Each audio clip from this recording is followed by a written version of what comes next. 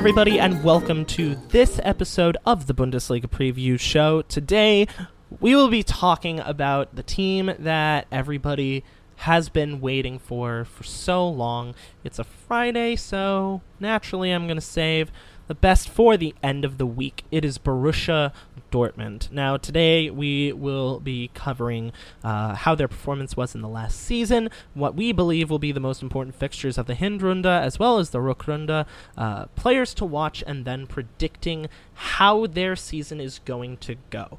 So, last season, Dortmund finished second in the league to Bayern Munich on 76 points, just 2 points shy of tying Bayern Munich for the title. Had a very, very well-balanced team last year. They really stuck it to a whole bunch of teams, and it'll be interesting to see how they are able to carry their performance from last season forward into this season. Now, let's go ahead and take a look at the two games of the season, and these may be pretty obvious to some people. The fixture of the Hinrunde is the game on November 9th at Bayern Munich. I guess if you don't count the Super Cup, this would be the first edition of Der Klassiker for the year. Now, granted, after the result, we probably don't want to talk about the Super Cup, so I will count this as the very first one of the year. So, last season, in a very close match, Dortmund was able to beat Bayern Munich 3-2 at home. There's a bunch of levels to this specific matchup, right? We can start with the Super Cup win, a 2-0 thrashing over Bayern. Dortmund was pretty dominant tactically. Additionally, the black and yellow were able to reload in a major way this offseason, and that will definitely help them in their run for the title. And then finally, Dortmund giving Bayern a little taste of their own medicine by bringing Hummels back in a pretty shocking move, at least from my point of view, paying $30 million to have their former captain come back to Dortmund. So there's a lot of layers to that cake, so it'll be really, really interesting to see how both Dortmund and Bayern Munich come out in that game and see how they respond. It's a little late for Bayern versus Dortmund, so by that point they will have really broken in all of the competition, so it'll be an interesting thing to watch. Moving on to the fixture of the Rückrunde in my eyes, and that would be the game on March 14th against Schalke. Now, the Revier Derby has always been a very contentious match between these two teams. The last time these two played, it was a 4-2 loss for Dortmund at the Signal Iduna Park to Schalke in an absolute collapse, an absolute just thrashing from a Schalke team that did not really have a good season at all. And it really just marks the beginning of the end of their season. It came on the heels of that loss to Bayern Munich. So it really just put the nail in the coffin after that demoralizing loss. It almost just made it very clear that they weren't going to win. In terms of the Revier Derby, both teams, over the last 4 seasons, they've played 8 times. The record is 2-2-4. So each of them trading 2 wins and 2 losses and then tying 4 of those fixtures. It's almost a complete deadlock at this point. They will have played earlier, and it would be interesting to possibly see that if one of them won, if the other team responded, or if there was another tie, then maybe one of the teams had the potential to go over the top.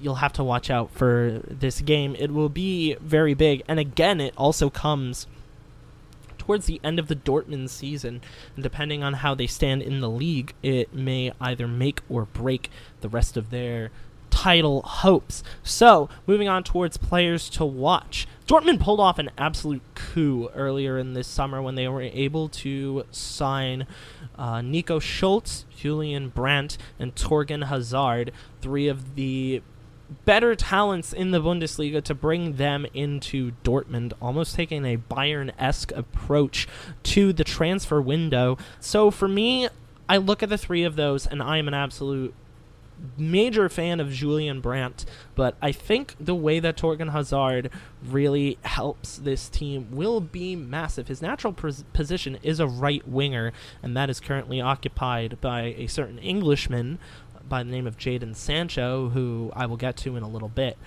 But it'll be interesting to see how Hazard is able to adapt. Dortmund has depth and a lot of positions, especially the midfield positions, so it will be very, very interesting to watch how Hazard is able to adapt to where Dortmund needs him, and whether that's on the right, whether that's on the left, maybe that's in the center of the field. It'll be something to watch. It'll be very interesting. Now, going back to my other player to watch, I could have picked Marco Reus. He's probably one of the players on Dortmund that I find it very hard to hate. I love Marco Reus for the national team. I love his enthusiasm and his drive, and I also kind of respect his love for Dortmund and pledge to never go to Bayern Munich or to Schalke or to any rivals of that kind. I could have picked him. I could have picked Roman Burki. I could have picked Rafael Guerrero, but I'm going to pick Jadon Sancho, and it's not for the reason that you think. I really want to see if Jadon Sancho could face a sophomore slump. I want to see if the hype behind this kid is worth it. I think Jadon Sancho is a phenomenal talent, but I want to know, is it possible that maybe they pulled the plug on Christian Pulisic a little too soon? Could Sancho really have only been a one-season wonder? And in the end, I want to know if he can keep up the hype around his name and keep up his momentum after that phenomenal season. So it'll be very interesting to see how Sancho performs, and I will be keeping an eye out on him throughout the year. Now, this is going to be the tough part.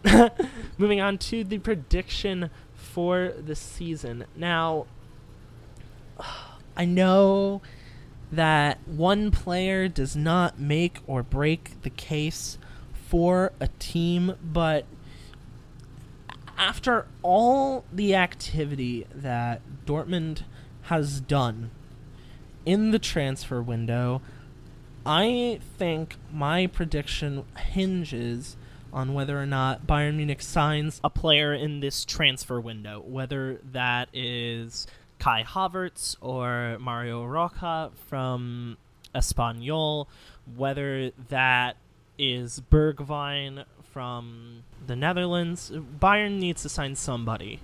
Here's the way I look at it.